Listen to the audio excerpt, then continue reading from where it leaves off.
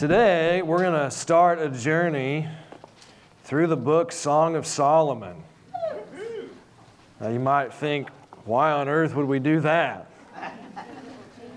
And it's a long story. About 6 or 7 years ago, I felt directed by the Lord to spend a lot of time studying this book. Part of the reason was I was connected with the International House of Prayer. How many of you listened to Mike Bickle teach this book? It's a phenomenal teaching. It's about 24 hours long. I've gone through all the notes. Mike's kind of like me. He sticks to his notes pretty good. So you can read the notes and you can go fast, which I appreciate. But anyway, I spent a lot of time studying this one summer when I had off when I was a teacher. I went through and I took a whole bunch of notes. I listened to a bunch of teaching. And then I sat down at my computer and I taught through this thing verse by verse. It took me about 13 hours. I recorded it so I could give myself notes. I always try to be like Andy Reid and I watch the tape on Monday morning and give myself pointers. But I'd encourage you, how many of you if you've ever been in some kind of ministry training or something, or you've listened to somebody teach about ministry, a lot of times people will say, don't study to teach other people. Ever heard anybody say that? All right, what they mean is, don't study purely for other people's benefit. Study to feed yourself and then other people, right? But I would say this, absolutely study as though you have to teach somebody else. The reason is that the most revelation I get, sometimes people ask me, how do you understand the stuff you do in the Bible? It's because I study it as though I'm going to have to explain it to other people. When you do that, you understand it a lot better. Now, you don't have to, there's thousands of messages I've preached just to myself. But in doing that, I understand it better. When I was in Bible college, I took this class from Pastor Lawson about how to fill out your 501c3 paperwork and become a nonprofit. I took the class. I listened really good because I thought I might have to do it someday, and I understood about zero of it. But then I went and worked for Pastor Lawson, and I became his substitute teacher, and he made me teach that class. So I listened to it again, and I studied it with the intent that I was going to have to teach it to other people. And you know what? I understood it. And then when we did this church, I filled out my name's on all the paperwork. I saved us several $1,000s in lawyer fees doing that. And so, anyway, I'd encourage you to study as though you want to explain it to somebody else, but do it for your own benefit, not just for somebody else. I did that with this book. I sat down and I taught it verse by verse. I listened to it and I thought it's pretty good. And so I put it on YouTube. I'm going to give you the link to that. I forgot to do it on the paper, but I will give it to you. It's a little bit rough. I did it at my computer. You can hear my dog walking around. And I didn't have all the revelation that I do presently. Some of the stuff I would teach differently. I was still a little bit mad at religion back then, so have mercy on me if there's parts in there where I'm a little hard on people. I try not to do that anymore, but anyway. But if you want a verse-by-verse teaching, that's available. I'm not going to do that here. Sunday morning doesn't lend itself, I don't think, to that. I'm going to give you the highlights. Today I'm going to give you an introduction, and then we'll dive into the text next week. I put that up on YouTube really just for the heck of it, and it's my most watched thing that I've taught. And I thought, well, maybe I ought to do that here. And I was I didn't know how I could do it in Sunday morning. But last Saturday, I was thinking about doing it, and I got a text message on my phone from some number I didn't recognize, and it was a link to a YouTube video randomly. So I clicked it, and it was a link to my own teaching. It was the first message in this series that I put on YouTube like 7 years ago. And I thought, wow, that's really weird. And I was telling Casey about it. She's like, well, did you text to ask him who it was? And I was like, oh, I didn't think of that. So So I was like, who is this? It turned out it was my friend Daisy from Colorado, and she was trying to text this link to some friend because she was like, this really ministered to me, and she was trying to send it to her friend, and then she told me this testimony. I'd helped her with some stuff, and she'd listened to this teaching that I did about this, and she was talking about how it helped her kind of embrace who she was. She is a worshiper. She's a musician, really good, but she never really felt like she fit very good up here on stage doing like Casey, where you're doing a congregational thing. There's different graces to do different things, right? And she always kind of felt bad that she didn't feel totally comfortable up here doing this. She did. She led youth worship at our old church. But anyway, through a series of things, God helped her understand who she was, and I got to play a small part in that. But now she has a music school. And she has 60 students, and she hired 6 teachers, and the thing is like exploding. She's doing really, really good. And it was really fun to talk to her. And she was like, you should teach this series. And I thought, and I'm not real big into signs. I like to be led by the internal voice of God. But I thought maybe this is God trying to talk to me. And last year I was at this other thing and people told me to teach it. So anyway, we're going to do it. So we're going to go through this. Now, why would you do that? Well, the book, Song of Solomon, I think is one of the most profound books about the love of God. You can study Romans, you can study Hebrews, a lot of these New Testament epistles, and you can understand what God did for us, and you can piece together how He did it. We know it's through the death and burial and resurrection of Jesus, but a lot of the why is sort of implied, or if it's stated, it's very matter of fact. Romans 5:8 said that God commended His love for us in that while we were yet sinners, Christ died for us. He says God died for you because He really loved you, which is true, but it's very sort of matter of fact. I'm like, okay, yes, all right, that's why. Song of Solomon dives into, in a much greater way, the why behind the what and the how. And as we're going to find out, it's because He really, really loves you. But not in a dispassionate, detached sort of way, in a very real, tangible, experiential sort of reality. And if you can embrace that and understand it, it'll change your life.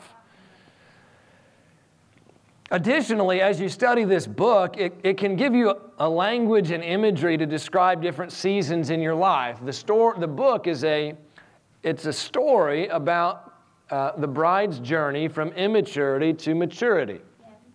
And it's kind of cyclical because I've found I reach the end of the book and I start to think maybe I ought to start that over. because I realize, as much as I've grown, I've still got a long way to go. Hallelujah. Anybody identify with that? And so there's different seasons in our lives, and if you understand what's going on in this story, you can kind of see where you're at in the story.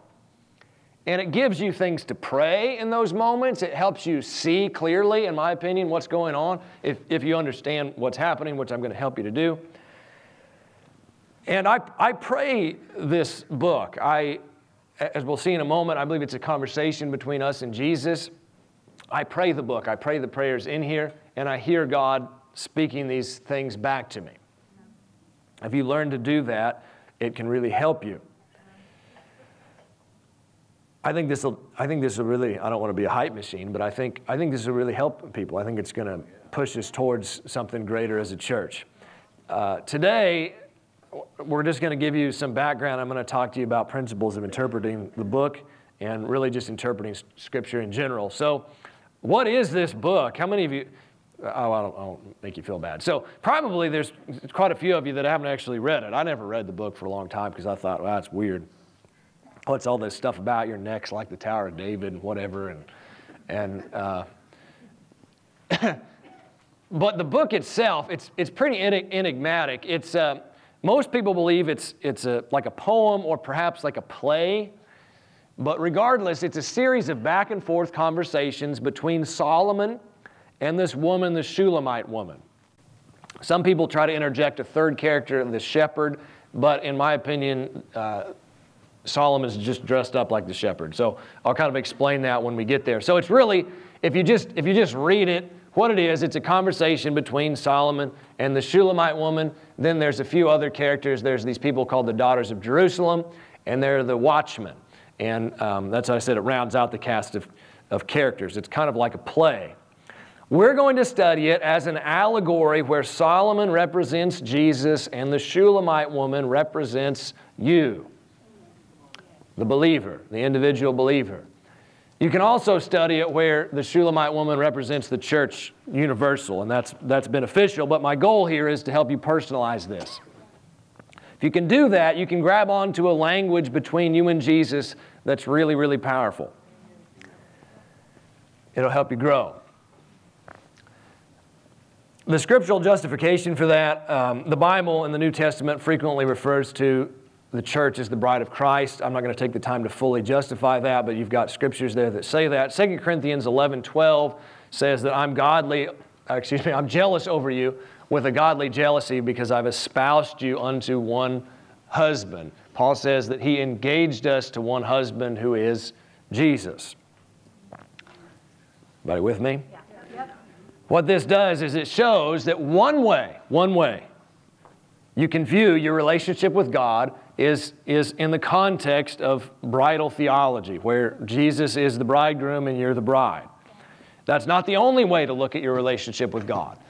I've spent a huge amount of time talking about viewing your relationship with God as He's the Father and you're the child. In my opinion, that's probably the most important one. If you can get that one right, all of your theology will start to be a lot better. After that, I think this may be the next most important one. Your identity flows from your view of the Father.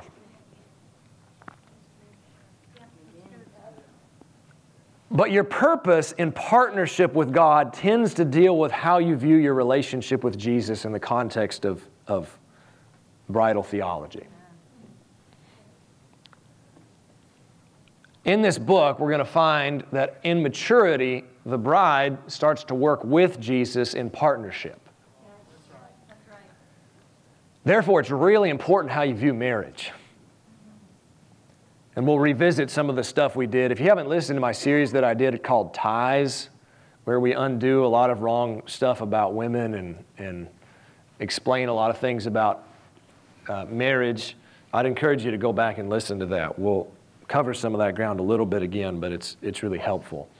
You can get it out there too.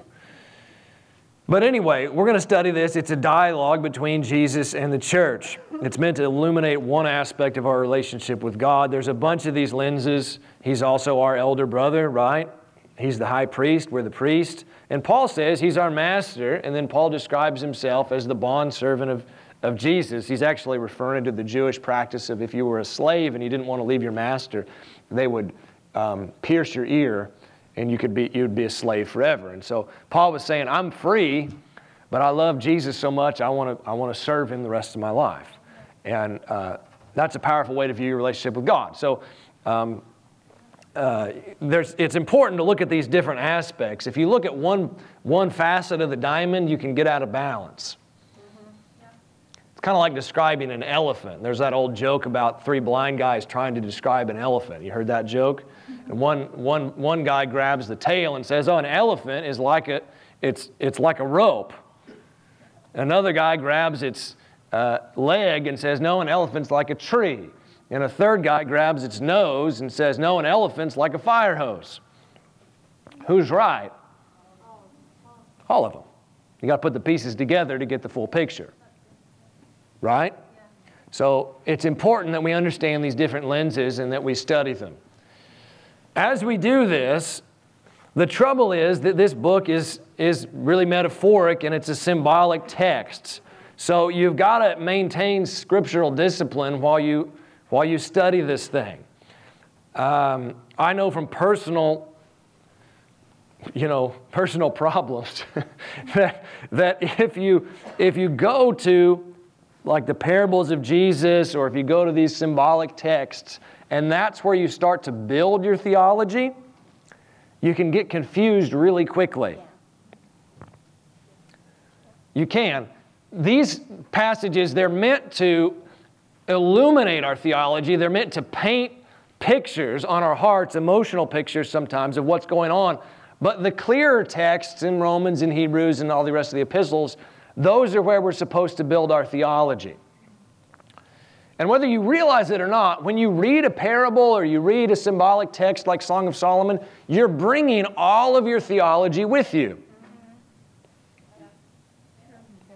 And you'll interpret that book through how you view the rest of Scripture. This is why I really try not to debate people about, I don't try to debate people anyway, but I don't want to get into an argument with you about a parable because it's subject to interpretation. It's metaphoric. And, I'll give you an example. In Matthew 25, there's this story where Jesus gives away these talents, gives away money to different people, right? And the first two guys, they do a good job with their money. And Jesus says, "Enter thou into the joy of the Lord." How many of you know this story? Yeah. Then the third guy, he gets one talent. What's he do with it? He buries it. And then when the master comes back, he gives it to him. And he says, "I knew you were a hard man, reaping where you haven't sown. And so I was scared and I hid your money. Here you go." And the guy says, "Well, if you knew all that, you should have at least taken my money and given it to the banker, and then I could have had my money back with some interest." And he casts him out into outer darkness where there's weeping and gnashing of teeth. Well, that's a difficult parable. What's that mean? If I have a theology that says, you know what, the thing that God cares about most in life is money, if that's how I think, and I think that if I have a works-based mentality of what salvation looks like, I can very easily look at that parable and say, you know what, if you don't manage your money right, God is going to send you to hell. Could I do that if that was all I looked at was that parable? And you can't argue with me, can you? Not from that parable. To argue with me, you've got to reach to something beyond the parable.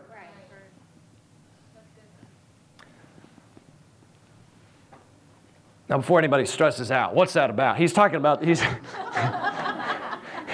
talking about the Word. All right. If I had more time, I'd show this to you. But how do you receive salvation according to the Scripture? You look Romans 10:9 and 10. You hear the Word and you call on the name of Jesus. So it's like the talents or the Word. Hello. So if you hear the Word and you bury it and you never act on it, you never accept Jesus as your Savior, then yeah, you can be cast into outer darkness where there's weeping and gnashing of teeth. Okay, Pastor, how do you understand that parable? Because I looked at the later texts. Okay. That's good. Yeah. I want to show you something crazy that might stress some of you out, but let's just look at it anyway. John 16. Read this. Jesus said this. Pastor Max didn't say this. Jesus said this. John 16, 12 and 13.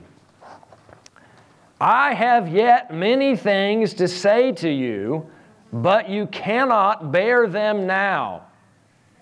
Howbeit, when He, the Spirit of truth, is come, He will guide you into all truth."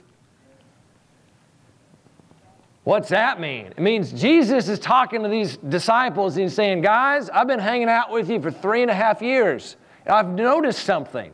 You are dense." I'll say stuff to you like, "Beware the leaven of the Pharisees," and you'll think I'm mad at you that you haven't brought any bread. Right. That happened on the boat. He's saying, you need some help. I'm going to send the Holy Spirit, and He's going to change you on the inside, and then you'll be able to understand what on earth I'm saying. He's saying, there's lots of stuff that I want to tell you about, but I can't because you can't bear it right now. Now what's that mean? It means that in Matthew, Mark, Luke, and John, where the sayings of Jesus are recorded, there's a lot of stuff that Jesus didn't say. Is that all right? Yeah. Does that mean we don't like Jesus? No, we love Jesus' sayings. But one of the things Jesus said is, I need to say a bunch of stuff to you that's not going to be in Matthew, Mark, Luke, and John. Right. And I'm going to send you instead the Holy Spirit, and He's going to guide you into all truth. Now, certainly that means that He lives in us. And how many of you are thankful that the Holy Spirit will help you interpret the Bible? Okay, but He really, in this context, He's talking about Pentecost, and that the Holy Spirit's going to fall on Peter and James, and later a guy named Paul, who's absolutely brilliant and was created to write Scripture. What he's saying is, I'm gonna speak to people, and they're gonna, all this parables and stuff that you don't understand right now, the Holy Spirit's gonna reveal it. And then somebody, thank God, is gonna write it down.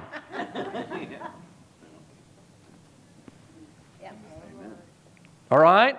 So that's why we go to Romans and whatever to understand the Bible. Because if we do that, then we can look at the New Testament, and we can understand stuff that goes on in the Old Testament. Now, I was thinking about this, and I was asking the Lord, why did Jesus leave it up to like Paul and Peter and James to fully articulate the gospel? It's a good question, right? Why didn't Jesus do it?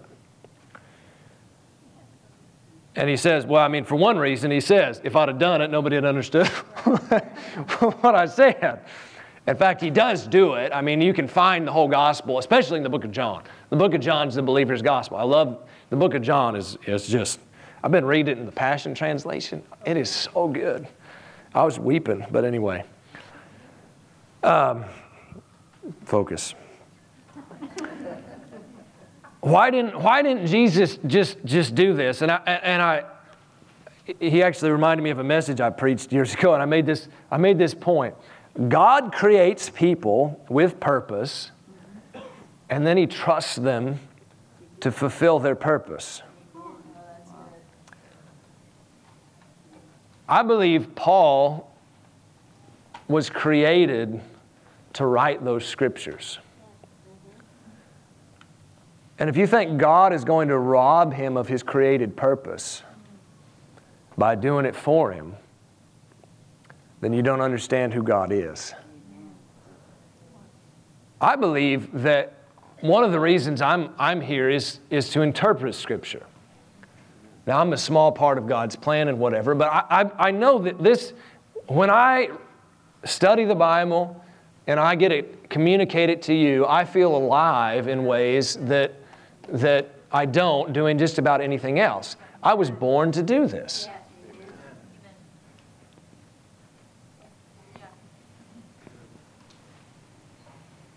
God created me with that purpose. The Holy Spirit helps me to do it, but He doesn't do it for me. And when I do it, I can feel His pleasure. He enjoys it, and I enjoy it, and it's awesome. And I was thinking about this with Paul. It's magnified so much because Paul actually understood the whole book of Romans. Think about this. This is staggering. Peter says that the Old Testament prophets, they longed to look into and understand the stuff they were writing. They just saw stuff and they wrote it down, or it was dictated to them. And they had no idea what it was about. Paul actually understood what he was saying.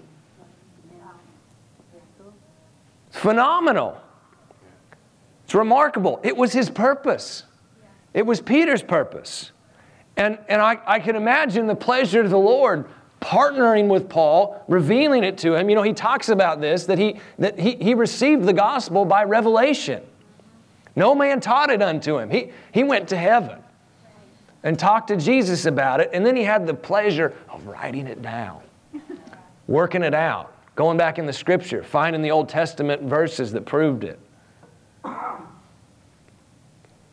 We take it for granted, but do you understand how remarkable it is that Paul, in Romans 4, he was apparently reading back through Genesis, and he sees this verse that says Abraham was justified by faith.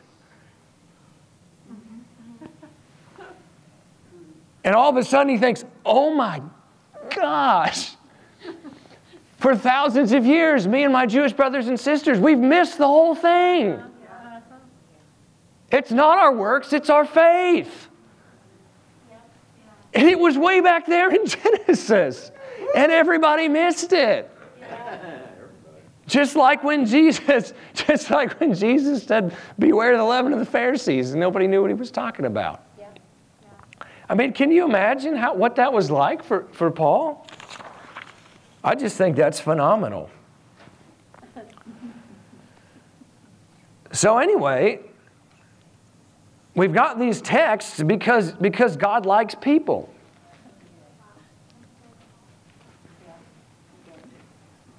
You say, well, that's not a good reason. Well, it is a good reason. That's why all of you are here. God created you with a purpose. I don't know what it is, but I mean, you were born to do something. What makes you come alive? And when you do that thing, the pleasure of the Lord is upon you. And He enjoys it, and you enjoy it. That's a good word. Letter E on the back. What I'm going to try to do then is take what I understand from the New Testament, and I'm going to interpret this book through that. I'm going to take a whole bunch of grace theology and interpret this book. Therefore, there's going to be things that I see a little bit differently than maybe other people have explained it, and there's things I see differently than when I taught it 7 years ago. If you keep coming to church here, it's not that I ever try to teach anything wrong. I work really hard, but I'm always trying to grow. So I'm going to be a better teacher in 5 years than I am now. So look out. So anyway, letter E. It's impossible to be extremely dogmatic about our interpretation because of the enigmatic nature of the song. I honor any interpretation that brings glory to Jesus. So I'm going to tell you how I view all this, but it's pretty complex. So if you want to see it a little bit differently, I'm not going to fight you. Everybody all right? The whole point is to understand how much Jesus loves you. I've given you an overview of how the song works there. I'm not going to go over that. That's for your own benefit. But letter J, it says that the song, it's the story about the bride's growth from immaturity to maturity. And about halfway through, there's a shift. So the topic of the first half is mostly about our inheritance in Christ and how much Jesus loves us. But then there's a flip, and it switches to Christ's inheritance in us and our love for Jesus. And both things are important. But the one has to come first. So let's read the first two verses, and then we'll leave it here for today. Everybody all right? Yeah. Song of Solomon, verse 1 and 2. The Song of Songs, which is Solomon. So he's saying this is the best song ever written. Let him kiss me with the kisses of his mouth, for your love is better than wine. We'll develop this further next week. But this book starts with a prayer. This is the bride speaking, and she's saying to Jesus, let me experience your love. What are kisses? They're ways in which we express love. My kids love it when I kiss them. And I love to kiss them, and I don't care who sees it.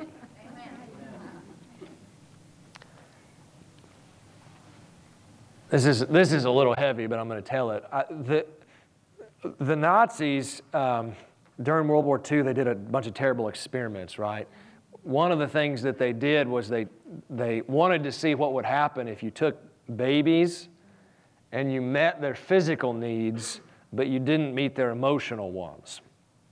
They fed them, they changed them, they met all their emotional needs, but they didn't talk to them, they didn't cuddle them, they didn't kiss them, they didn't demonstrate affection. They all died.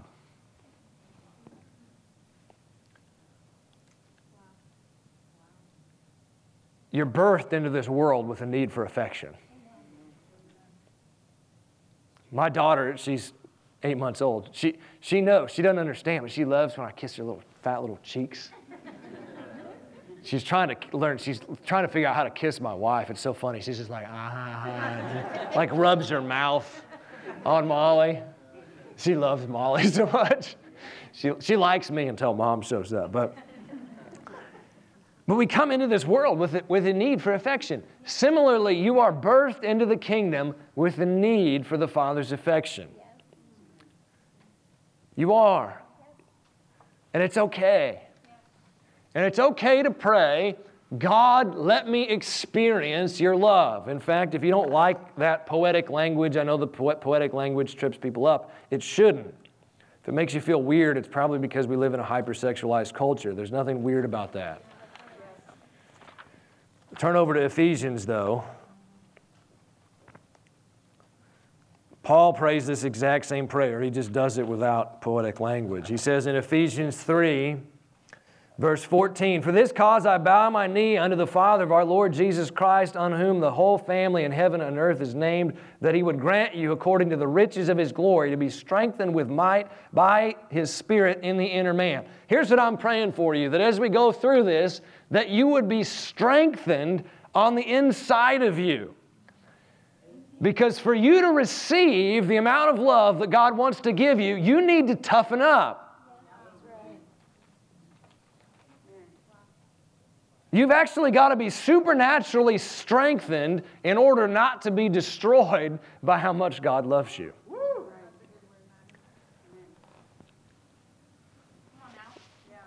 And then he says that he would grant you, I already read that verse, verse 17, that Christ might dwell in your hearts by faith, and that you, being rooted and grounded in love, may be able to comprehend with all the saints what is the breadth and length and depth and height, and know the love of Christ which passes knowledge. If you study that out in the Greek, it's saying that you would experience the love of Christ which passes mere intellectual knowledge. My prayer for you is that you would really experience in a powerful way how much God loves you, and that it would transcend just some mental assent where you think, okay, yeah, God loves me. I want to suggest to you that this prayer is at the beginning of Song of Solomon for an important reason, which is it's the introduction into the Christian life. Until you're willing to pray the prayer, God, let me experience your love, you are not going to grow. It's the introduction. Step one. A lot of times people are birthed into the family of God and they're told, you know what, step one of this family is you need to go to work. No, it's not. Now, I'm happy, thank God. Please come work here. Please come help us set up this stuff, all right? I appreciate all of our people that serve. But step one is not serving. Step one is, do you know you're loved?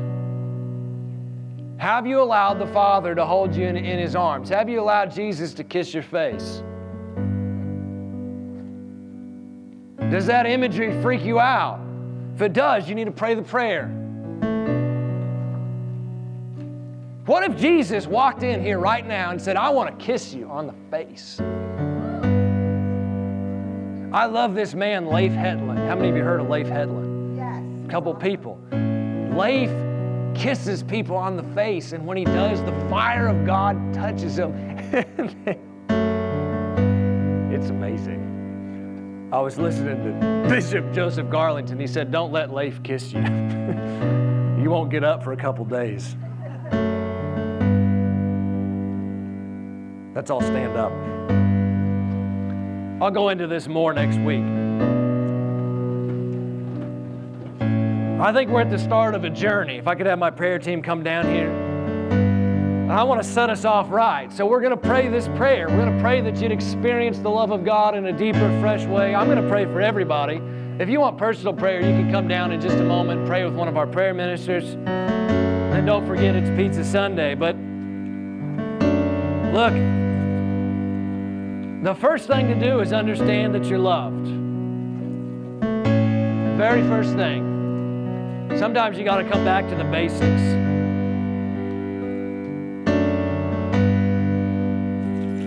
There's a grace on that. I'm going to hang there for just a minute.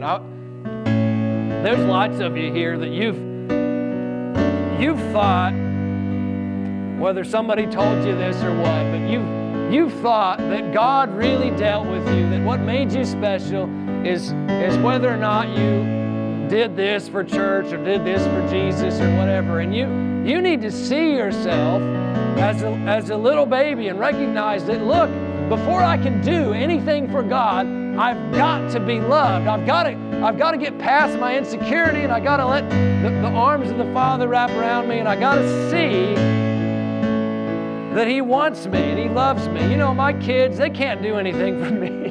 My son's getting ready to. He can help a little bit, but even when he helps, it's not real helpful.